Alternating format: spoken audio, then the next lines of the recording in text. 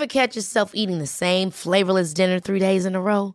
Dreaming of something better? Well, HelloFresh is your guilt-free dream come true, baby. It's me, Keke Palmer. Let's wake up those taste buds with hot, juicy pecan-crusted chicken or garlic butter shrimp scampi. Hello Fresh.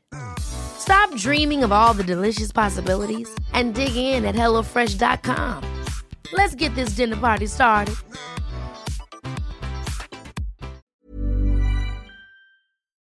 The Building Surveyor.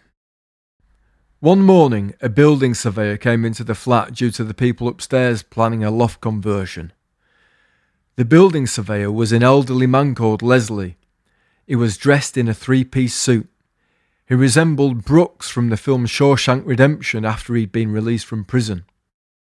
The evening prior to Leslie's visit, my upstairs neighbour had warned me that Leslie the surveyor would want to be let into the property and then left alone. Look, Rob, he's told me that under no circumstances will he want to talk and he is to be left alone, all right. Yeah, look, no problem. Leslie the surveyor assertively knocked on my door at 9 a.m. exactly. Before saying hello, he raised his hand and said, "Ignore me, please. Pretend I'm a phantom." He walked past me and into the flat. I shut the door quietly behind him. His suit was overcast Tuesday morning grey and the colour of his hair completed his sky. His shoes were the opposite of soiled trainers. He took photographs of the ceilings on a black camera that had a rectangular corner flash and a film in it. Leslie had a wad of photographs in his jacket pocket. Ceilings of days gone by, perhaps. I never got to find out. When he finished, he approached me at the kitchen table. "I finished! Thanks for the nice music." "Oh, sorry if it was a distraction," I said. He looked at me. "The only thing that distracts me is adults." I'm an adult," I said.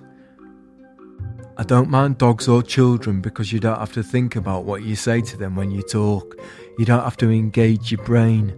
You can't say, 'You're a beautiful little boy' to an adult." I said, "What?" "There's a good dog. I say it to dogs." I said, "You just said it to me, mate."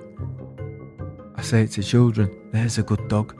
You can't have the one-way chit-chat with an adult that you can have with a dog or a child who is glued to the television. You have to think about what you say to an adult. "You have to think about what you say to a dog," I said.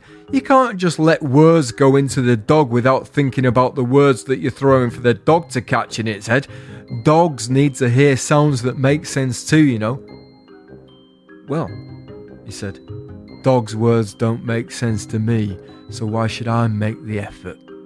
And then he left.